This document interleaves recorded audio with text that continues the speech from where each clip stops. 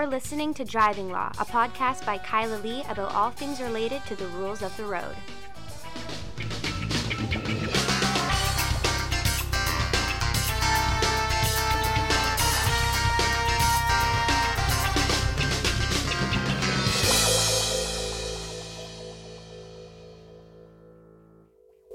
Hello, and welcome to another episode of Driving Law. I am Kyla Lee at Acumen Law, and with me, yet again, my co-host, Paul Doroshenko. You always sound a little bit disappointed, but you're always asking me to come on. Do you want to know why? Yeah. Because every time I want to call you my co-hostest with the mostest.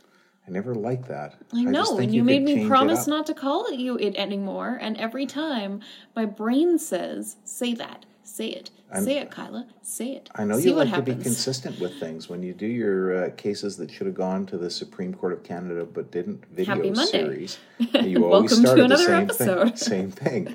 And I know you like that, and I threw you when I I guess, posed some opposition to how you introduced me. And so you're always sounding like you're a little disappointed, but I'm always happy to be on the podcast. I appreciate it.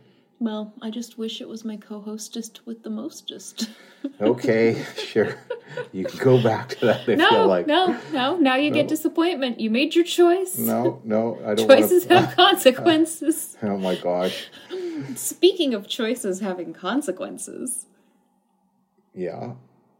We should talk about what's been all over the news this week. Which is?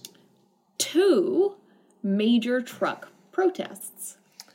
Is there 2? I only know of the one. Yes, you only know of the one. But before we talk about the one, and all of our listeners know which one that one is, there was another trucking protest this week.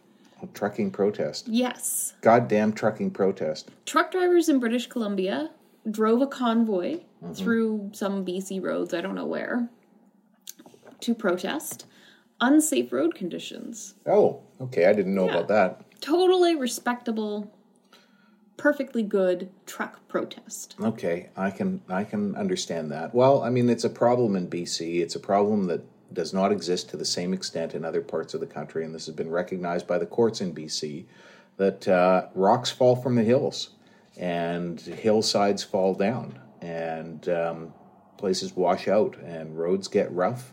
This sounds like an Alanis Morissette song. And it's, and the roads get rough, and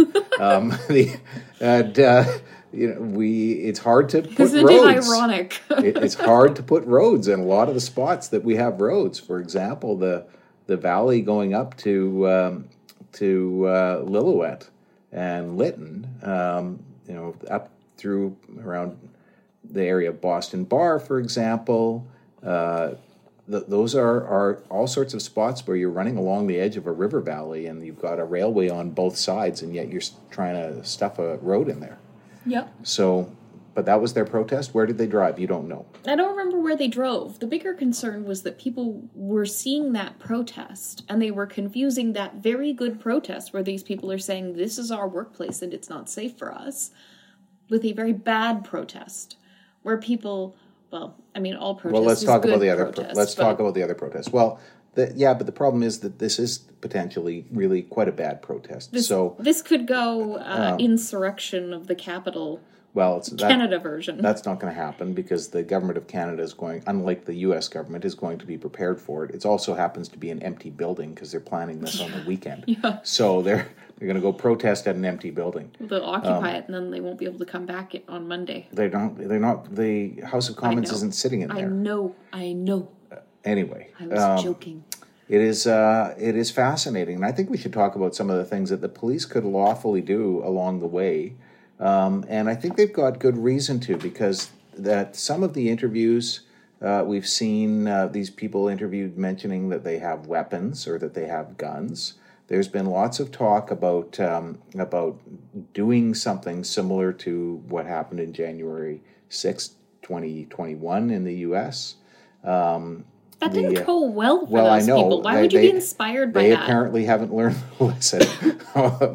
So many of those people are getting prosecuted, and many more will go to jail yet. Going to jail, yeah. It is fascinating, just the the mental process that these people go through, or lack thereof. I mean, you still have to persuade yourself to do it. Then, of course, there's a lot of people who are basically the sovereign citizen types who don't recognize any form of government and are just alienated and angry. And they have been recognized as a potential terrorist threat in Canada, and CSIS monitors their activities, as does the RCMP. So this is and this protest is set out as though it's a threat. And this is essentially the same characters who went to Ottawa for the Wexit protest, the yellow vest guys. Oh yeah, I forgot about that. It's all the same. What was that? They're What the was same that all people. over? They're the same people. It's the same group. So I was thinking about things that they could reasonably do, just to sort of suss them out. I would imagine they probably have some undercover RCMP officers in that group already. Probably. But those undercover RCMP officers are not going to blow their cover to rat out the guys who are impaired, for example. So, Ontario Provincial Police, here's some of the things that you might consider. You could pull some of these drivers over and just have a alcohol roadblock. So here's the thing with that. And I see what you're saying. I see you saying, well, there's broad discretion under the Motor Vehicle and Highway Traffic Acts to stop people for sobriety, licensing, fitness, insurance, all of those purposes. I see that that's your point. The problem is there's a ton of case law, Paul, when those stops are ruses for police to get at other things. For example, in the drug trafficking context, they use I'm going to check to stop for a license, but really they're following a guy that they suspect is involved in dial-a-doping, and they're doing it so that they can search his car or look for indicia of drug trafficking. Exactly. And this is obviously a ruse stop, so don't be advising on this podcast the police to do that, because I don't think that they would succeed. What I would say is when you get into roadblocks, I think that that's better, because if you set up a roadblock and you're looking at the roadblock, you're stopping every car that comes through, not just the convoy truckers who are being pulled over individually, but you're just doing a regular old sobriety check. I think you might get there, but I still think you would have a problem, because on its face it really does look like it's using that power in a way it wasn't intended, to limit the right to protest. I knew you were going to go there, and I knew that was exactly what you were going to say, and I agree with you. The ruse aspect is something that keeps them from doing it. But, and this is a legitimate right to protest, and so that is the biggest concern when you are deciding to do enforcement like this. However, if you are doing a legitimate check for license, registration, insurance, you can do that. And it is not unreasonable to do that when you have a large group of people driving from out of province. But they're all truckers, so you know that they're licensed. No, they're not. They're not. There's very few trucks in the truckers, so they're mostly pickup trucks. There's some semi-trailer trucks, but apparently it's just a lot of individuals' vehicles from across the provinces. I think that then what they should be doing is driving police vehicles slowly past the convoy and using ALPR to look for unlicensed drivers. Well, I think they should do that too, and they should scrutinize the drivers as they would any other drivers. However, what about these ones where there's been mention of weapons? There's been people interviewed who are in this group who have said, we are bringing weapons. Yeah, but you might be bringing weapons for not a purpose dangerous to the public peace. But they're saying they're bringing weapons for this is the threat that they're making. We are going to Ottawa and we are bringing weapons. Okay. So you better watch out. Did they say you'd better watch out? Well, I think that's what's implied. No, I think that's maybe they're saying, we're going to Ottawa, we're driving from wherever the fuck we live all the way to Ottawa, which means we have to sleep in our cars, which means we're bringing weapons for our protection while we're sleeping in our cars. You're not allowed to have a gun for protection. You're not allowed to have a gun for crop protection. Anyway, you can have a shotgun in your car. You're not allowed to drive around with a shotgun in your car. You are not. You and I took the firearms course, and you know that. You can take it if you're going somewhere. No, that's a handgun. No, you can get on the SkyTrain, for example, with a rifle. So long as you've got a trigger lock on it and you're going somewhere with it, you can't just get on the SkyTrain, ride up and down the SkyTrain with a rifle. Of course, you and I know that if you get on the SkyTrain with a rifle, you got a fairly good chance of being taken down, tasered, and maybe shot. But technically, you can lawfully do that. But you're not allowed to just transport a gun around in your vehicle unless you're going somewhere with the intention of using it or transporting it to a location where it is then going to be. You can transport your gun in your car if it is a non-restricted firearm. Yeah, I don't think so. I think there's limits to the transporting. You also have to you're no longer permitted to have it in view. Which is why nobody's there's saying no gun I have it in view. And I think there's a potential problem there because they're saying that they are possessing it for the purposes of using it as a weapon, as a threat to the public.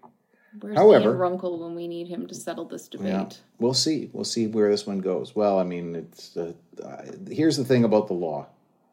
There was some discussion somewhere. I don't know if it was on Twitter or it was about one of your in the comments in one of your TikTok videos. Mm-hmm. And people were saying that's not the law. This is the law, and that's not the law, and this is the law. And you corrected somebody, police officer, I guess. Mm-hmm. And so much of it is, when I think about it, is it's not the law until a judge rules, and then another judge is going to rule something different, and then it goes to the Court of Appeal, and our Court of Appeal will rule for the government, and then 2/3 of the time when our Court of Appeal is appealed to the Supreme Court of Canada, it's overturned. So I don't, what is the law? To quote Danny Elfman, what is the law? No spill blood. That's the next line in the song. Okay.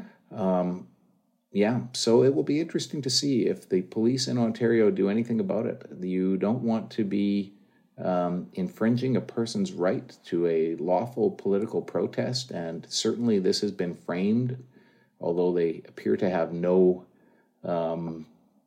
defined ethos or capacity to explain their argument or what their particular concern is, aside from being anti-vaxxed.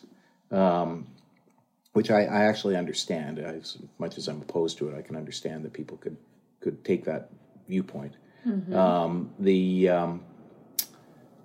It is so far framed as a political protest protected by the Charter, freedom of expression. Okay then.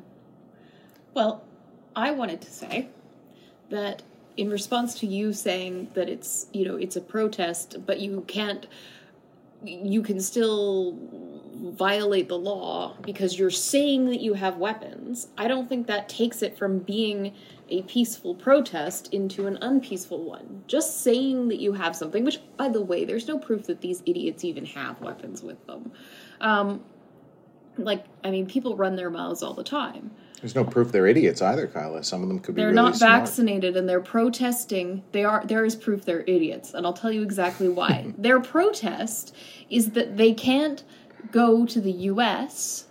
and come back to Canada. But of course they can come to Canada because they're Canadians. Without being vaccinated, except for if they have to quarantine, and they're angry that if they came back into Canada unvaccinated that they would have to quarantine pursuant to the regulations. The problem is that they can't go to the U.S. because they are not vaccinated. Yes. So there is proof that they are, in fact, idiots. Well, the point is that this is not what their actual concern is. No, of course it's not, and it's all white supremacy. And they're probably not truck drivers who drive to the U.S. No, they're not. You look at them; they're not long-haul truck drivers because all the long-haul truck drivers are all vaccinated. They've been vaccinated for a long time. Yes, they were giving vaccinations at the border for a while. Yes, and they all got vaccinated because they've been dealing with all the bullshit and bearing a significant burden on their shoulders during the pandemic. Well, and they also have been crossing the border. Yes. And coming back into Canada and not quarantining. Yes. So although they're exempt as essential workers.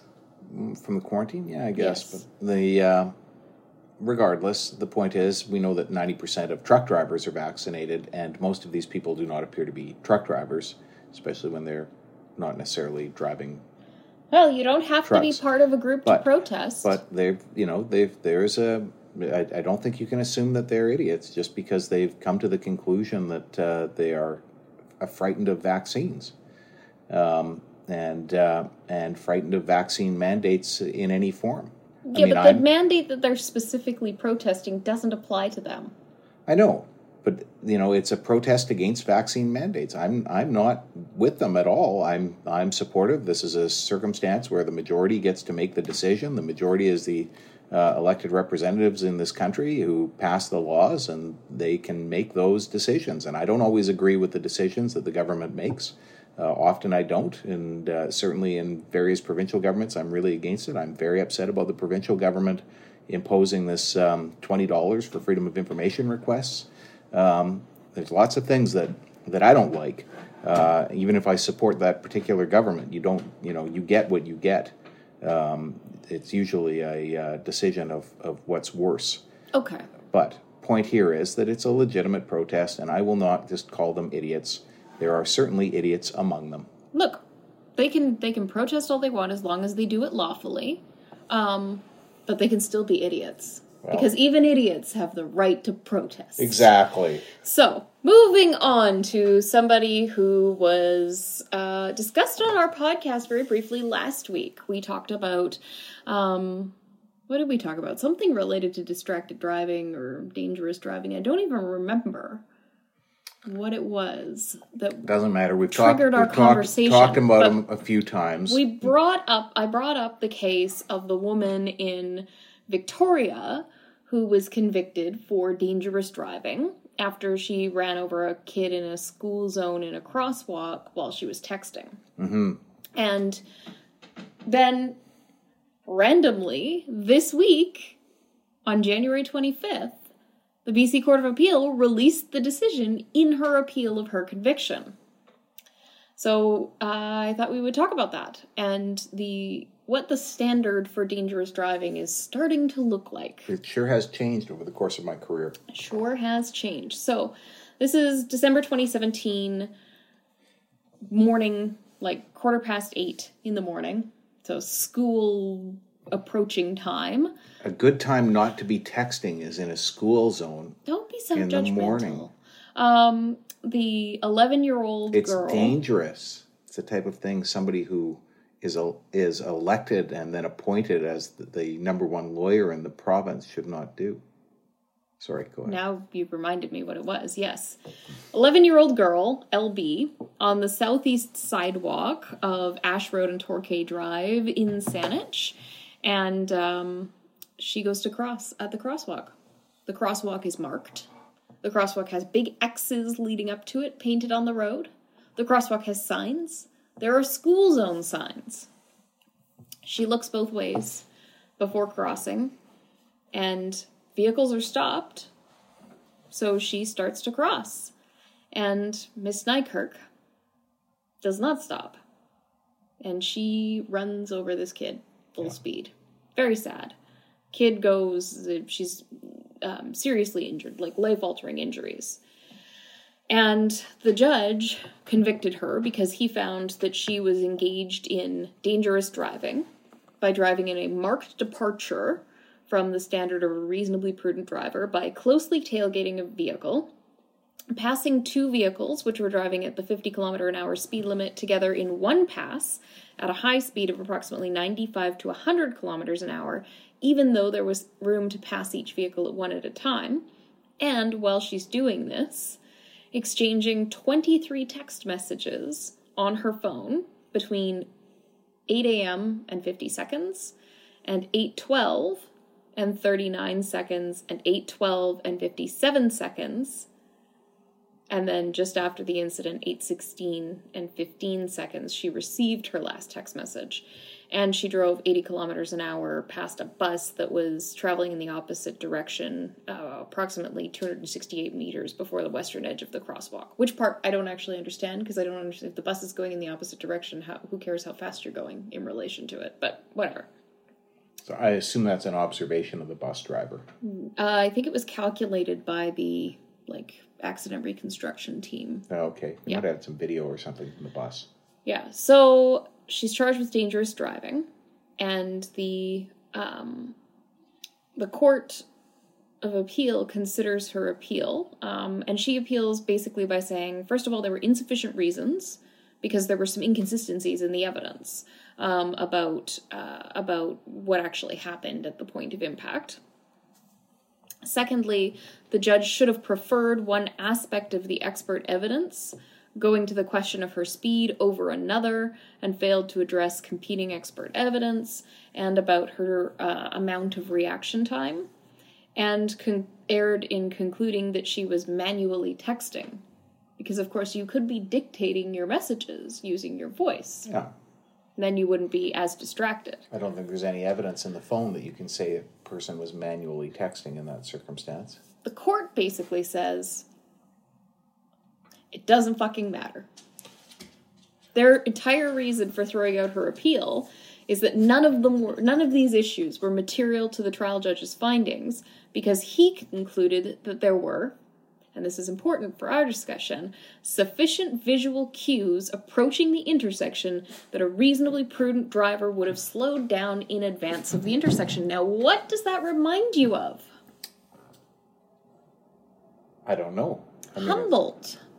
Oh, yeah, I guess. That's the same thing, yeah. The same thing. So now, so that's our new standard, I guess, for dangerous driving. Sufficient visual cues. If you didn't see the sufficient visual cues and you have an accident, that's dangerous driving. Apparently. That's a little frightening. It is frightening. But we were not happy about the Humboldt decision. No. It hardly made sense to us, but he pled guilty. Yes, but she went through a lengthy analysis of why it was dangerous driving, even though he pled guilty. Yeah. But when we talked the last time the Supreme Court of Canada considered dangerous driving was the Chung case from the Supreme Court of Canada, and we talked about that on the podcast, and I expressed to you my concerns that the standard for dangerous driving, which, first of all is a weird, watery world of not having an actual mens rea component, but having a mens rea component, where the mens rea and the actus reus are effectively the same thing. And they were watering it down such that the commission of a motor vehicle act offense could, in many circumstances, ultimately amount to enough evidence to support dangerous driving conviction. And this case, I think this commentary from the Court of Appeal further confirms that. Well, there's the cases that back from the late 90s and the early 2000s where people ran a red light in circumstances where they should have stopped, and the court said, no, this isn't just a red light ticket. This is basically the same thing. It's dangerous driving. The purpose of a red light is to stop traffic from going one direction, permit traffic from going the other direction, and if you're not paying attention to the light or you disregard the light and it leads to a collision, it's a marked departure from the standard of an ordinary driver. So we saw that, but now, of course, we've seen these two new steps. We've now seen speeding, which for a long time, I know back in the 60s and 70s, there was some cases of speeding that were considered dangerous driving. Then for a long time, it was really speeding was a speeding ticket, and dangerous driving was something else, usually crossing a double solid line in circumstances where there's traffic coming from the other direction. But now it's, of course, we've got it, and we had to reasonably anticipate this. Using a cell phone, driving like a jerk, not paying attention when it is reasonably well signed. No, but it's literally the failure to heed sufficient visual cues. Do you know what traffic offense that is? That's disobey traffic sign or disobey traffic control device. Disobey traffic control device is one thing. Disobey traffic control device causing an accident where somebody is injured is not living up to the standard of the reasonably cautious driver. This is the problem with these dangerous driving causing bodily harm or impaired driving causing bodily harm offenses, is that people seem, judges, Crown Counsel, you now... I'm not saying I buy it, I'm just running the argument. People conflate the consequences of the behavior with the moral culpability for it. And I think that is an error. I think, I am a human being too, and I have to be objective about these cases. And so whatever happens is what's happened. Well, you remember the case with the nurse who went and passed in the right-hand turning lane and then caused the accident. I think did it kill 2 people, I think? Yeah. And the trial was in New Westminster, and the trial judge basically took the position that you're taking, and it went to the Court of Appeal, and the Court of Appeal took the position I just took. No, the Court of Appeal didn't say that. The Court of Appeal didn't say you analyze it based on the consequences of the actions. No, but they said that the consequence of the driving that causing the accident can give insight into the driving itself and whether or not it was fundamentally dangerous. You're looking up the case now. I am looking up the case. You can hear me typing. I'm typing because I'm looking up this case because I want to tell you why the Court of Appeal decided what they did. Of course, I can't remember the name of the poor woman to look it up. But in the trial decision, the judge said, look, everybody needs to understand that we separate the consequences from the driving and we look at the driving in isolation. We may consider the consequences in some regard, but we look at the driving first in isolation. And the Court of Appeal overturned that decision, and that was the essential thing that they took issue with, which I understood was the state of the law, and obviously the judge who rendered that decision understood was the state of the law, and we've moved away from that. And the Humboldt decision is a clear example of it, as is this decision. What's it called? Have you found it? Yes, it is the case of Hasimovich. And no, that's not what the Court of Appeal decided. The Court of Appeal... the Court of Appeal rendered their judgment not on the basis of that, but on the basis of the objective dangerousness of her driving. She says in paragraph 38, in my view, when the judge expressed her conclusion that about these 3 acts considered together, she was referring to the totality of the respondent's driving, including her failure to see the signs and red lights. As the judge found that the respondent became overwhelmed and started to cry, and at the point she moved her car into the right lane, I take the judge to have concluded that her failure to see these things was part of the respondent's momentary error and did not represent a marked departure from the standard of care of that a reasonable person would have observed in the respondent's circumstances. The Court of Appeal upheld the acquittal. She lost at the Supreme Court of Canada. Oh, okay. Well, there you go. Maybe it was a Supreme Court of Canada decision. I'm not going there. Yeah. Point is I refuse to concede that the consequences of your actions can dictate the level of moral culpability you have for them, because we also know, and if we start to engage in that type of analysis with driving, Paul, we also know that we have people who are charged with driving without due care and attention in circumstances where there is a death. And if that's the case, well then, fuck it, charge them all with dangerous driving causing death. They did something wrong. Well, think about that. Somebody's dead. Think about that. Think about the different sentences for driving without due care and attention when there's a death. I mean, I cannot, in my mind, justify that one case where the guy looks down and turns his radio knob. He ends up convicted of driving without due care and attention, and they had to argue over what was an appropriate sentence. I don't think he ended up with the lengthy driving prohibition that they sought.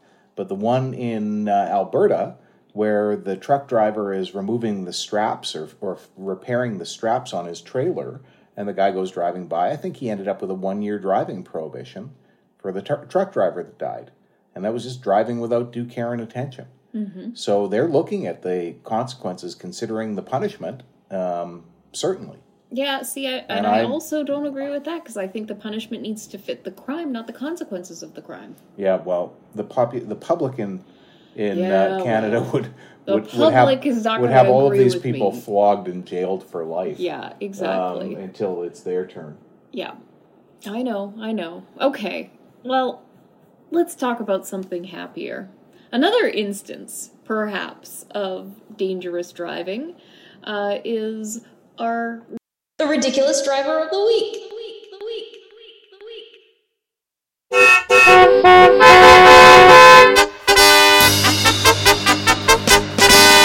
The ridiculous driver of the week.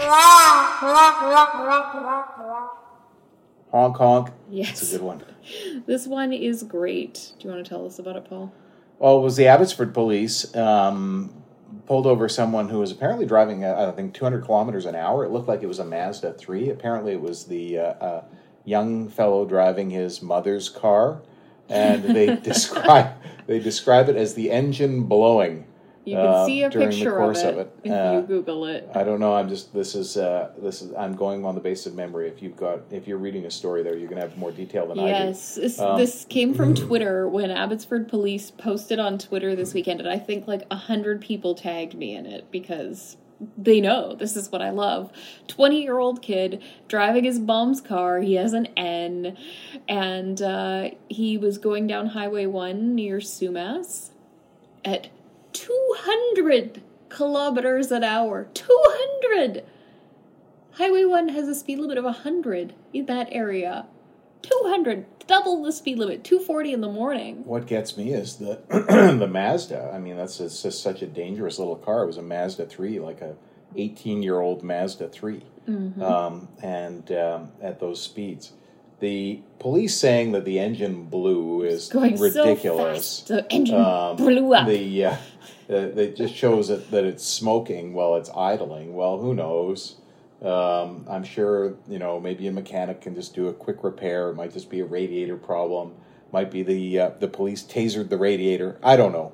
But to say that the engine blew is kind of ridiculous. But he was going 200 kilometers an hour. So fast that something happened to his car that was not good, and yet did he get charged with dangerous driving, even though even I will concede that is a marked departure from a reasonable person. Nope, he probably got an excessive speeding ticket, and as an driver, he's going to lose his license for 6 months when the superintendent gets it. He got excessive speed and driving without consideration and failing to display his N. But, Paul, do you see the problem? Yes, I do. Do you want to explain it? You can't be charged for the excessive speed and the driving without consideration if the excessive speeding was the driving without consideration. Yep, the same delict cannot form the basis of two convictions. It's basically like you killed somebody, you killed one person, you can't be convicted of first and second degree murder for killing one person. Or you drank until the point of impairment and also you were over 80 and then you drove, but you can't be convicted for both. You can only be convicted for one. Yep.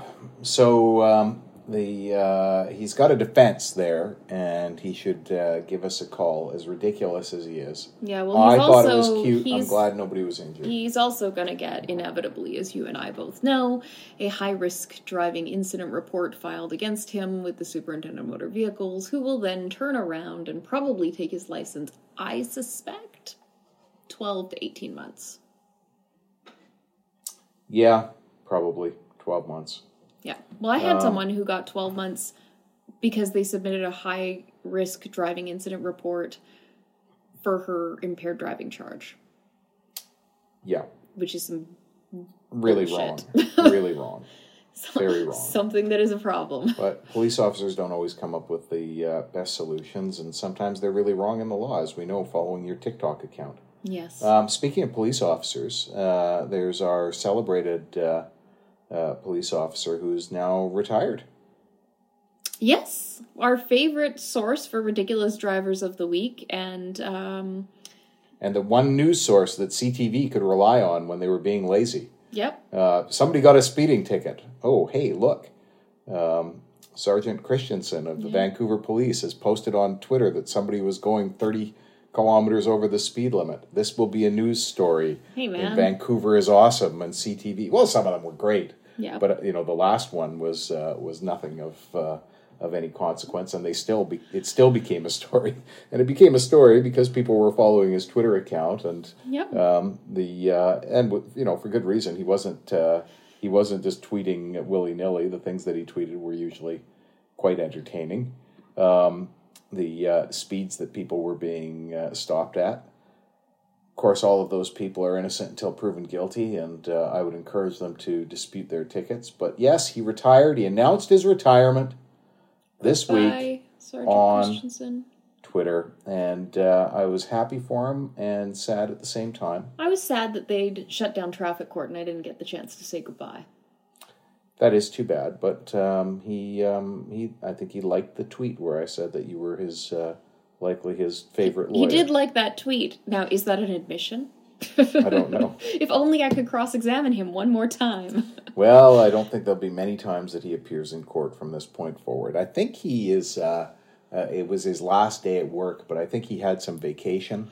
So I think he's technically still a member of the Vancouver Police. He's probably got 2 weeks of vacation or a month of vacation to use up while he still collects a salary. Yeah, but he's out living his best life. After that, he gets a well-earned pension. He was a police officer in Vancouver for 35 years. Wow. He could have been the chief of police if he wanted. He could have, pushed to go that route. But how would he be able to stop all those drivers if he was dealing with the bullshit? Look, he had all sorts of different jobs over the years. He was in forensics. He was a detective. He had all sorts of jobs in the police force. He wasn't just in traffic. But I will tell you, I got the sense that the thing that he enjoyed the most is traffic. And it's funny because, you always hear of these young police officers when they're 4 or 5 years in. They're thinking to themselves, the last thing I want to do is traffic. We need lots of general duty police officers. That's necessary because there's lots of things. We need lots of traffic police officers because, that's a major job for the police. So there isn't really room for everybody to become a detective. And I would say, take your time in traffic and enjoy it. And say hi to me when you do, and listen to the Driving Law Podcast. And if you need to get in touch with us to talk to us about a driving law related issue, or yell at Paul about firearms, don't yell at me, just yell at Paul, then you can give us a call at 604-685-8889, or find us online at vancouvercriminallaw.com, and tune in next week for another exciting episode of Driving Law.